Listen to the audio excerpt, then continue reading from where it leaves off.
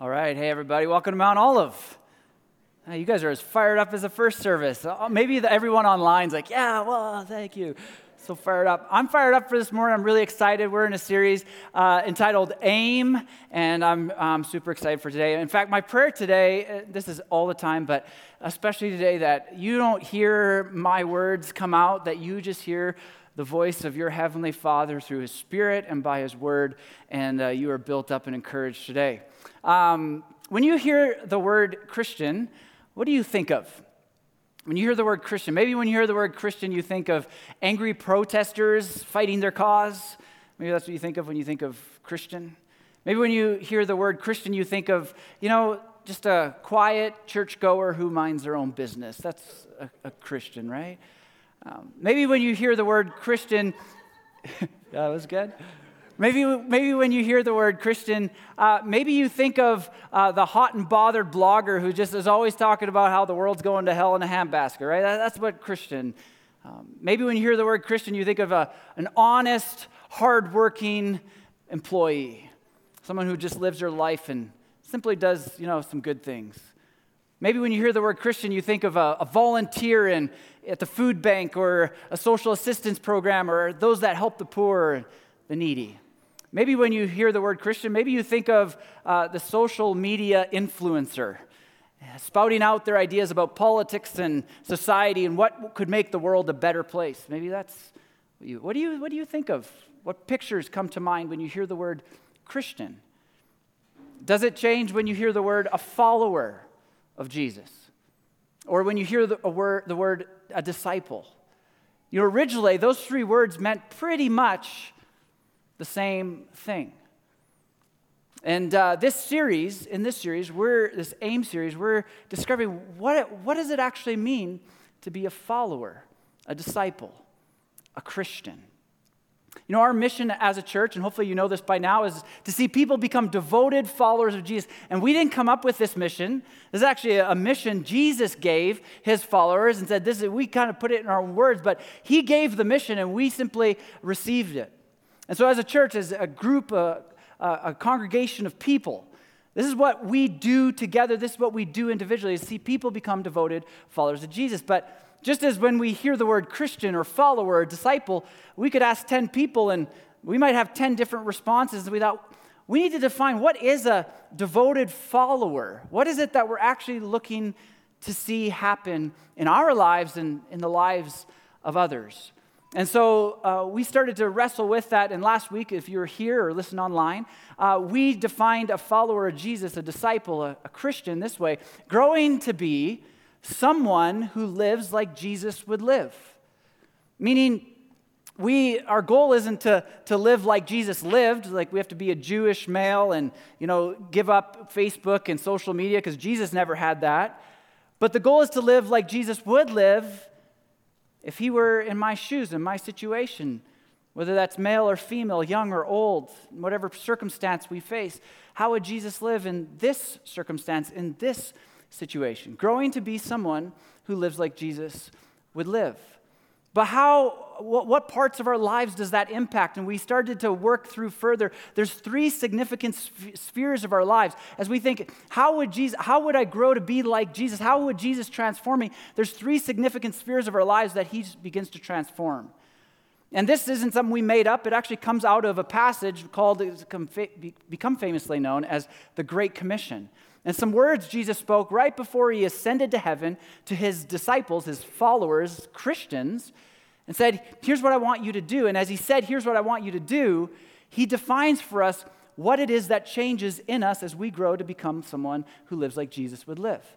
And let me just read the Great Commission, and it shows us the aim, the goal, the aim of what it looks like. And AIM actually is an acronym that we pulled out of the Great Commission, Action, Identity, Mission. I know it's corny and it's a little cheesy, but it helps us remember what's the goal, what's the aim of becoming like Jesus. What does it look like? And here's what Jesus said. Then Jesus came to them and said to His disciples, His followers, all authority in heaven and on earth have been given to me. Therefore, because of that authority, go and make disciples of all nations. Go and make what you've just been made. See, earlier in Matthew, chapter 4:19, Jesus, when he called his followers to follow him, he said, "Follow me and I will make you." There was this idea of transformation. They would be changed. They would be formed into his image. And now as he's leaving, he says, "Go and do the same thing I did with you. Multiply. Do it again." And this is the mission part of AIM, right? The M. What about the I? The I comes next, and he says, baptizing them in the name of the Father and of the Son and of the Holy Spirit. Baptizing has to do with identity. And so he says, being formed in the image is receiving the mission that Jesus had, doing the same thing he did in mission, making disciples, but also in identity. We gain his identity. And we're going to talk about that today. And then he goes on, and we get the A. He says, and teaching them to obey everything I have commanded you. Meaning our behavior, our actions are transformed into the image of Christ. So as we are growing to be someone who lives like Jesus would live, it affects our actions, our identity, and our mission. Today we're going to talk about identity. When I was going into grade 9, we moved from one community really far northern Alberta, high level, to another community which is really far northern Alberta called Grand Prairie. And that move, as a 14, 15-year-old teenager boy, that move afforded me an opportunity I wasn't looking for, and I didn't even really realize was coming. It was an opportunity to recreate myself. See, I was going to a new town, with new school, new people, where no one knew me. And so I had this opportunity, and no one knew my past, no one knew what I was up until this point, no one knew who I was, and it was this interesting thing that, and I don't know if you've ever moved to a new place where no one knew you were just completely new. It's like I get to kind of present any version of myself that I want, right? Nobody knows. Nobody knows my past. No one knows the decisions I've made. No one knows the parts of my personality that are kind of weird or whatever. I can kind of hide that for a season, right? Like I had this opportunity to kind of recreate myself. I don't know if you've ever wanted that in your life. If you've had a desire, there's some things about your identity as you think about your life, and our identity is often formed by our personality, but also through a lifetime of decisions and actions and mistakes. And people kind of know us. And maybe there's a part about you that people know, and you grew up in the same town. It's like people just know about me, and there's parts of me that I wish I could shed. I wish I could recreate. There's some things that I've done, and people just know me as, yeah, that's the person who was divorced, and that's the person who made that mistake, and that's the person who had that addiction, and that's the person who had that vice or that struggle. And our identity is like, I wish I could just remake myself. And maybe you've had that same desire to maybe move to a new town and just start over, clean slate. But there's one truth that presents two glaring problems with that desire. And the truth is, when you go, you're still with you. Right? That's the truth. And this has two glaring problems. And that means your past follows you. Right? They may not know, they're new, but guess who knows about what you've done in your past? You can't get away from you. And not only does your past follow you to you, but your vices follow you, don't they? And you find out that it doesn't matter how many marriages, new marriages you dive into, your behavioral struggles, your vices, your addiction, they show up in the next new relationship. And you destroy that one. And your temper, if it's not dealt with, it stays with you. Your vices follow you. So I have a question for you today. What part of you do you wish wasn't you? What part of you do you wish, I wish if I could just start over, I'd love to have that part of me released, shed, recreated. As it relates to your identity, unless someone deals with you, the problem is only at best masked, but it's never taken away. Because everywhere you go, you goes with you. But here's the good news of the gospel. Jesus, when he came, when he talks about baptizing, he talks about a new identity. It doesn't erase what we've done, but it changes our future. See, growing to be someone who lives like Jesus would live affects the very core, the identity of who we are. And Jesus talked about this when he gave the Great Commission. And let me read it again. He says, therefore, go and make disciples of all nations. What? Baptizing them in the name of the Father and the Son and the Holy Spirit. Baptizing has this idea of identity. Do you know what baptism or baptize means? Literally, it means to dip or to immerse. Now, we think of dip, probably most of us, as like, I got my coffee and my cookie and I dip it a little and take a few bites. Or if you're not a coffee drinker like me, like I got my milk and my cookie and we dip and we eat and nibble on the edges.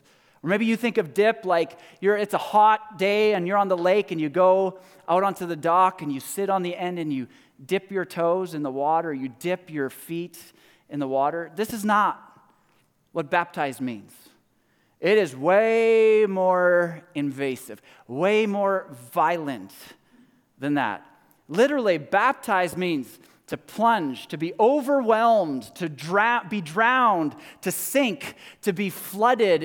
In the first century, this word baptize wasn't just used in Christianese terms. It was just a term you'd use, and contemporaries of Jesus would use this word to speak of ships that had sunk. They were baptized in the lake. They didn't make it over the journey, right? It would talk about people who had drowned in the lake when swimming. It's like they were baptized in the lake.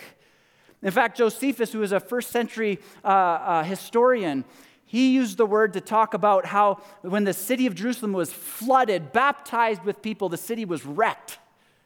It's quite a violent term. And Jesus comes along and says, go and make disciples, baptizing them in what? In the name of the Father, in the Son, and of the Holy Spirit. Baptizing is this idea of they are overwhelmed, flooded, drowned, sunk in a new name. In the name of the Father, they're now children of God. Sunk, drowned, overwhelmed, flooded in the name of the Son.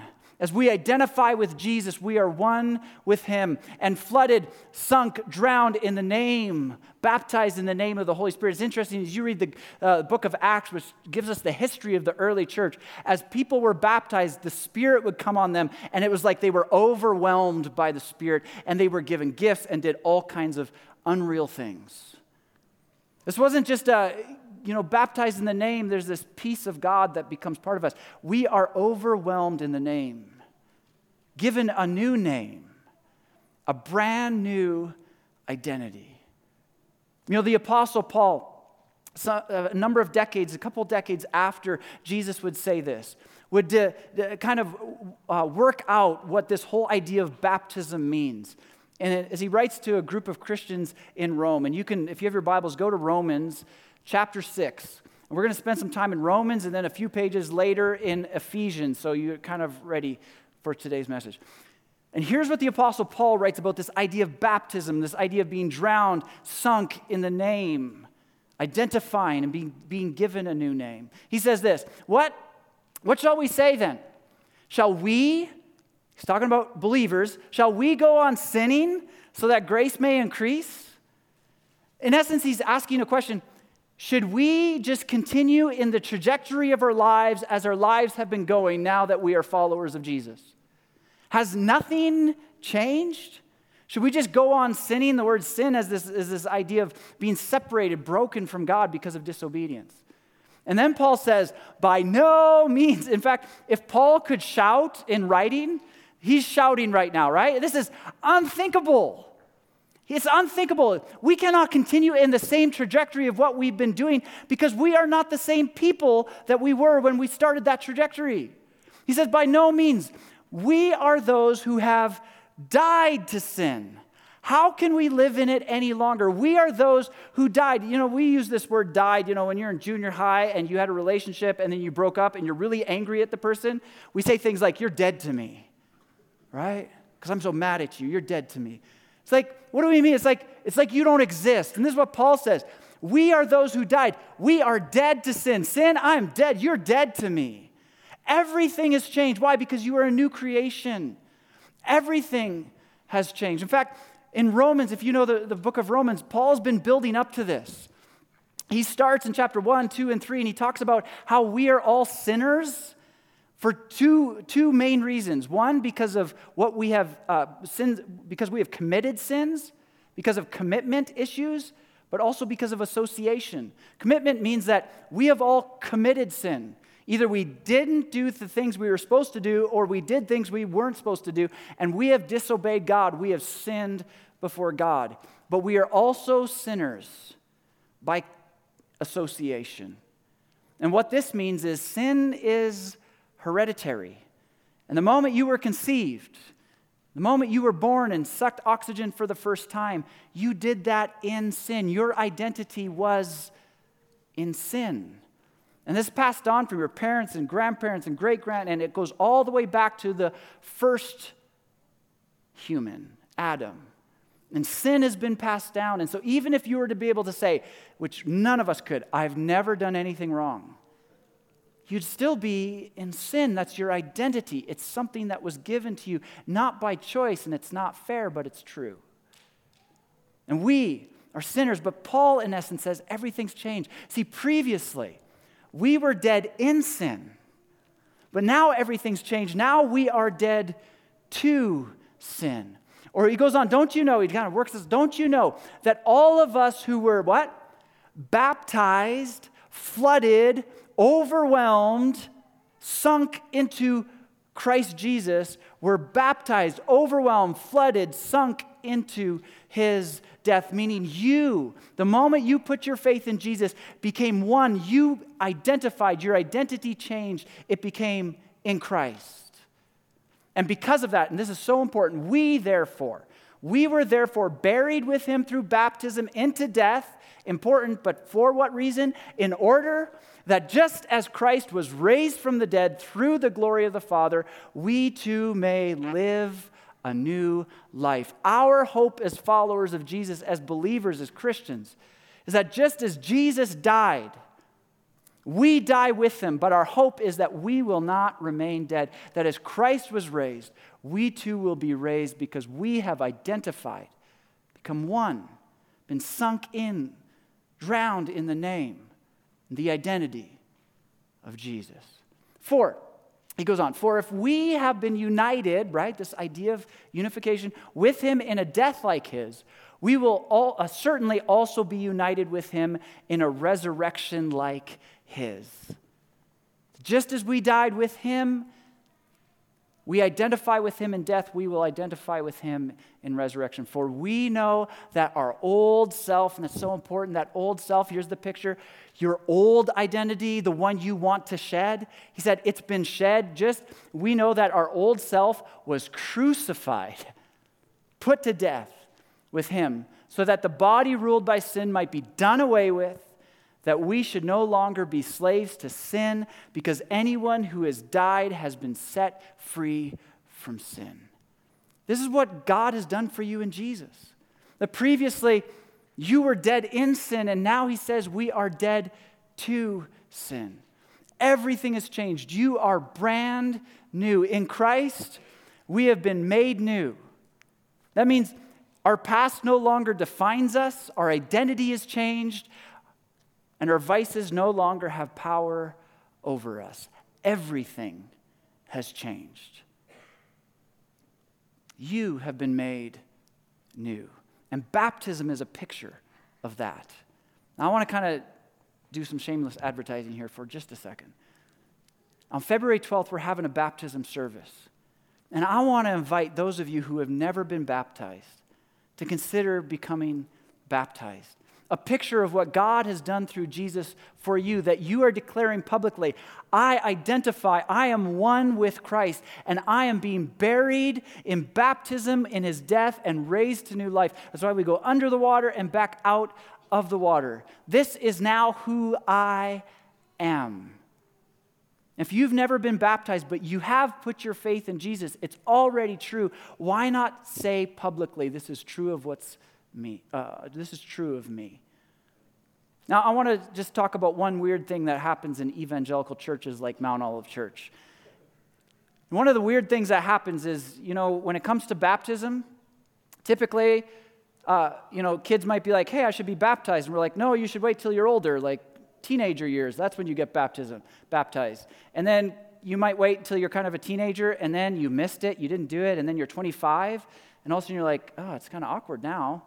And then you're 35, and all of a sudden you're 45, and 55, and 65, and 85, and you've never been baptized, and suddenly a thought goes through your mind, I can't get baptized now, because if I get baptized now, everyone will know I wasn't baptized. And we get this pressure. And we put off something that Jesus has invited us to be baptized, to declare publicly. We are staking our flag with Christ. We are in Him. We have been made new. We are a new creation. It's who I am because of Christ. And so I want to invite you, even if you're 85 and you're like, it's so awkward and weird, just come have a conversation. Let's talk about it. And if you haven't been baptized, consider being baptized, declaring in Christ, I have been made brand new. Brand new. Salvation works, doesn't it? See, here's the thing about salvation. We do not work for our salvation. There is nothing you can do to earn what Christ has done. He does all the work. You can't go to church enough. You can't feed the poor enough. You can't stay away from sin enough. You can't enough your way into salvation. It has all been done. There is no work for you to do to earn salvation. You cannot earn it. It's a gift. God already did the work through His Son, Jesus. He paid for your debt on the cross. There is nothing left for you to do. But here's the interesting thing. Although we do not work for our salvation, salvation most definitely does work. And that is true on at least two spheres. We're going to talk about one next week, where salvation begins to transform us. And it does work. But here's how I want to talk about it. Salvation does work in the sense that as you put your faith in Jesus, it does something. It changes something for you. In fact, it changes everything for you. And so to dive into that, I want to go a little bit further in your scripture and read Ephesians chapter 1. And if you have your Bibles, turn there. We're going to go through this pretty fast. But the Apostle Paul, same guy who wrote Romans, writes for us and says, here's what salvation accomplishes. Here's what happens when you put your faith in Jesus. And it's mind-blowing. We cannot wrap our heads around it, but we got to go through it because it is amazing. Here's what he writes. He says, praise be to the God and Father of our Lord Jesus Christ, who has blessed us in the heavenly realms with every, and that is such an important word. If you have a pen, a pencil, underline, highlight, circle, star the word every spiritual blessing in Christ. When Paul says every, he doesn't mean like most or a lot or some. He means every, and this is where it's completely mind-blowing, what we all have been given through the person of Christ. You want to dive in? He starts to list them. He says this,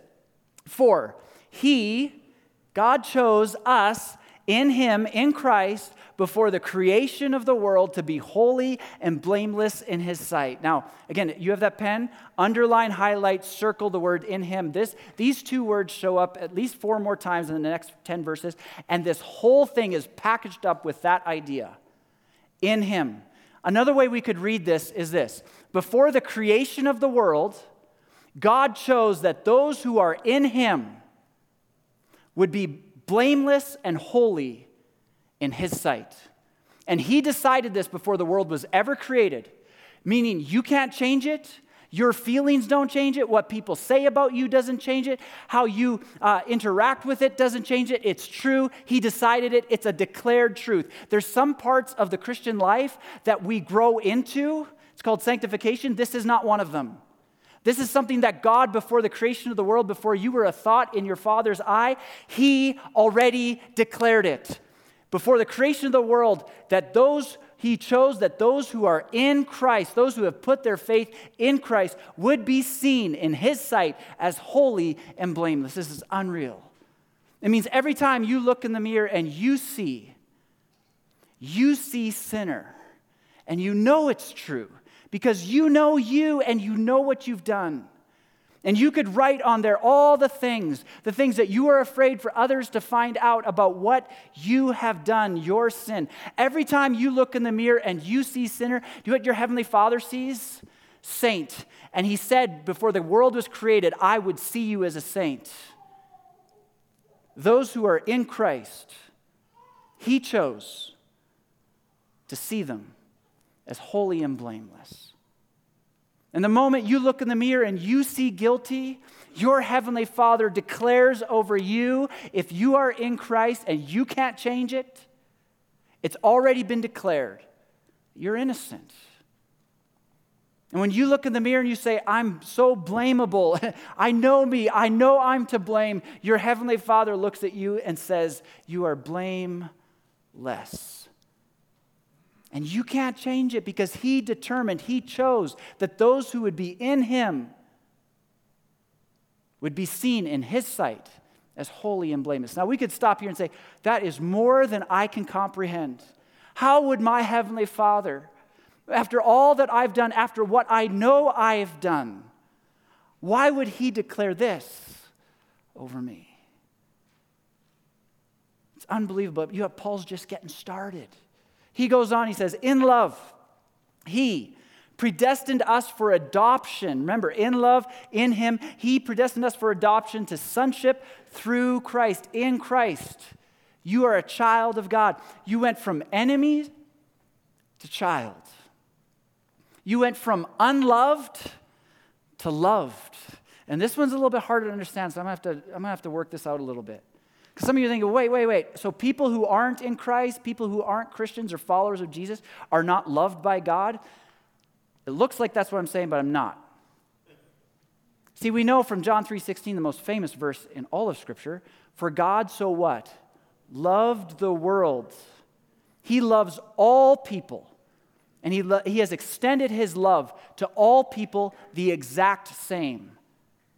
But here's what I mean when I say moving from unloved to love. Although all the world God has extended his love to all the world, not all the world experiences the full measure of God's love. Not all the world receives the full benefit of that love. Let me describe it this way. Imagine for a second that I'm not Mennonite, because being Mennonite, I would never do this, but I would extend out of my love $10 to each of you. As I said, you have to imagine, because I would never do this, okay? Find a more generous pastor if you wish, but no, just kidding. But out of my generosity and out of my love, I extend $10 to each of you.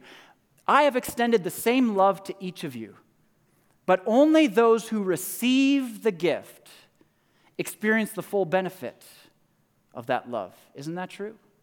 And this is what God has done as well, that he extends his love the same to everyone. God so loved the world, but not all the world receives the full benefit of experiencing his love because you have to receive it.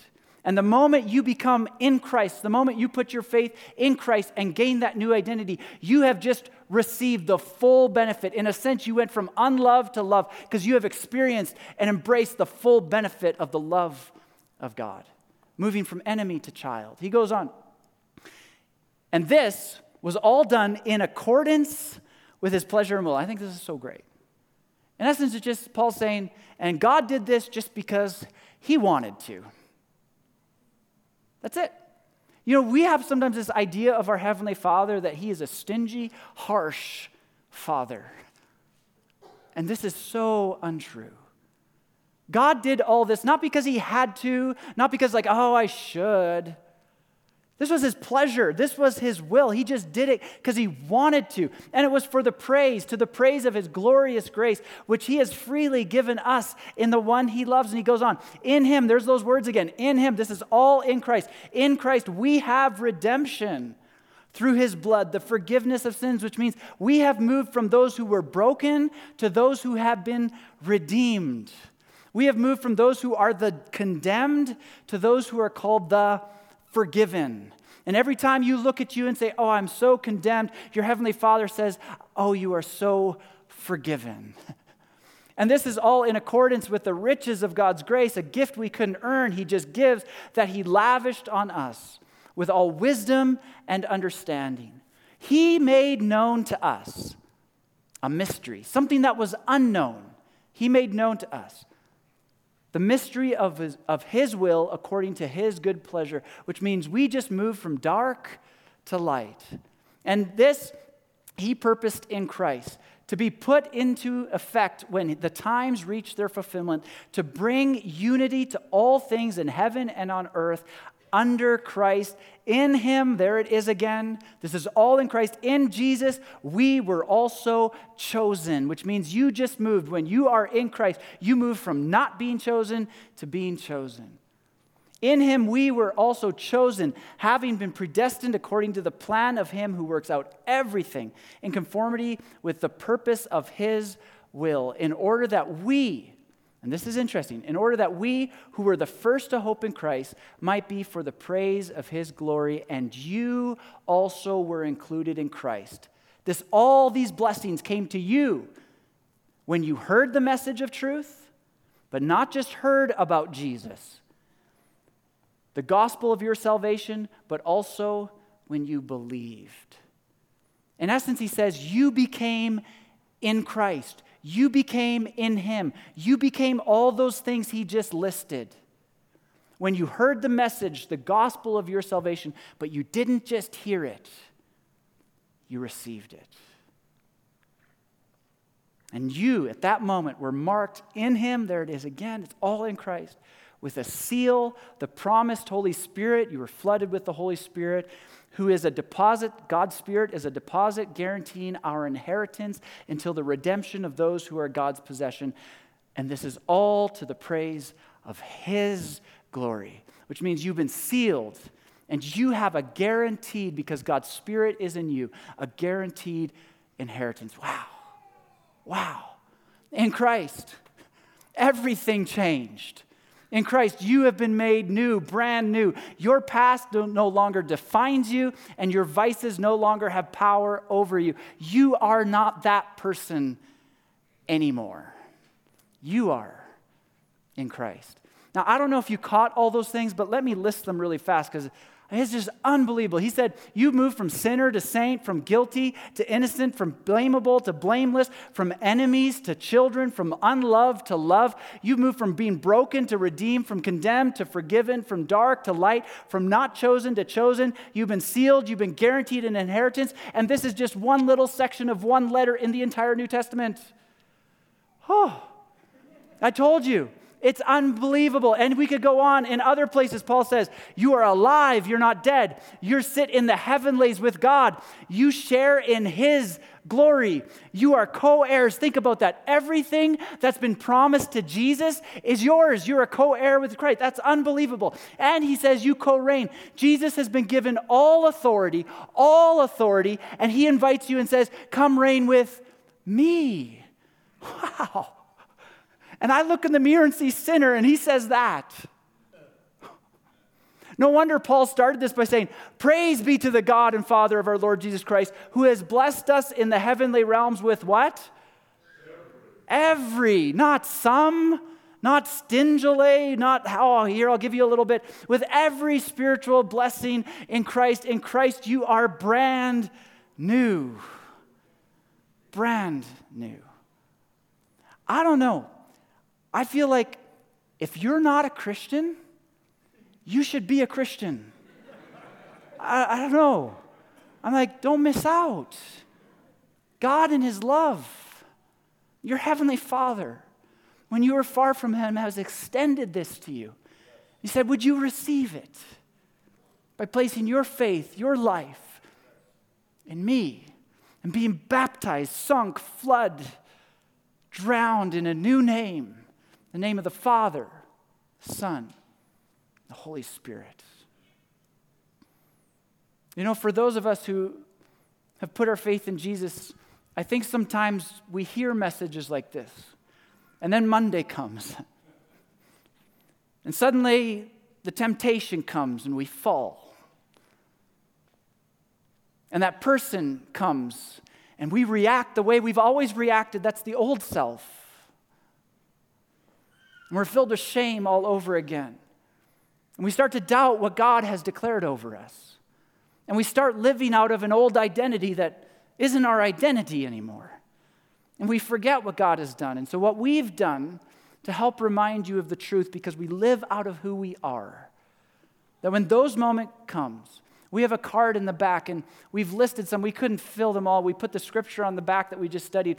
But we listed some: that you're a saint, you're not a sinner, you're innocent, you're not guilty, you're his child, you're in light, you're redeemed, you're chosen, you're forgiven. That the moment Monday comes and your actions fill you with guilt, or the enemy's word on you, which says, yeah, you heard that yesterday, but I know your past and you know your past, and it comes to condemn you, that you have this card nearby that says, no, no, no, it is declared. It's actually not based on how I feel. It's not actually based on what I think. It was declared before the foundations of the world, before I was a thought. God already declared that those who are in Christ would be seen as blameless and holy. So I am his child, and I am forgiven, and I can't change it. So we have put some cards together, and if you want one, please take one. Put it on your mirror, put it in your office, in your vehicle, wherever. We have a digital copy if you want as a backdrop to your phone or your computer, where you are reminded when the enemy comes, when guilt comes, to declare a truth, the truth of who you are in the person of Jesus. You know, our mission is to see people become that. To see people receive what God has done on our behalf. This means growing to be someone who lives like Jesus lived, to gain his identity, to be made new. Where our past no longer defines us and our vices no longer have power over us. Because God, before the creation of the world, said, you're forgiven. Let me pray with you. Father, thank you. Your word says you did all this because you wanted to. It's unbelievable. And your word says this is all to the praise and glory of the Father. And we don't know how to respond other than to say, thank you. And Father, for those who have not received your love, maybe some of you are here or listening online right now, and something's working in your own heart. Listen to that voice. God is speaking to you. Would you receive what he's done on your behalf? And Father, for those of us who have, we know that the grind of day to day and our struggle in these bodies of sin can cause us to disbelieve and live out of an old identity. May you, by your Spirit, remind us of truth and allow us to live out of who we are in you. I pray this in your name, Jesus. Amen. Thanks so much for joining us today. We trust you have been encouraged and challenged in your faith journey. If you're desiring prayer, want more information on our church, want to partner with us, or be involved in any way, please go to our website at mountoliveefc.com. We'll see you next time.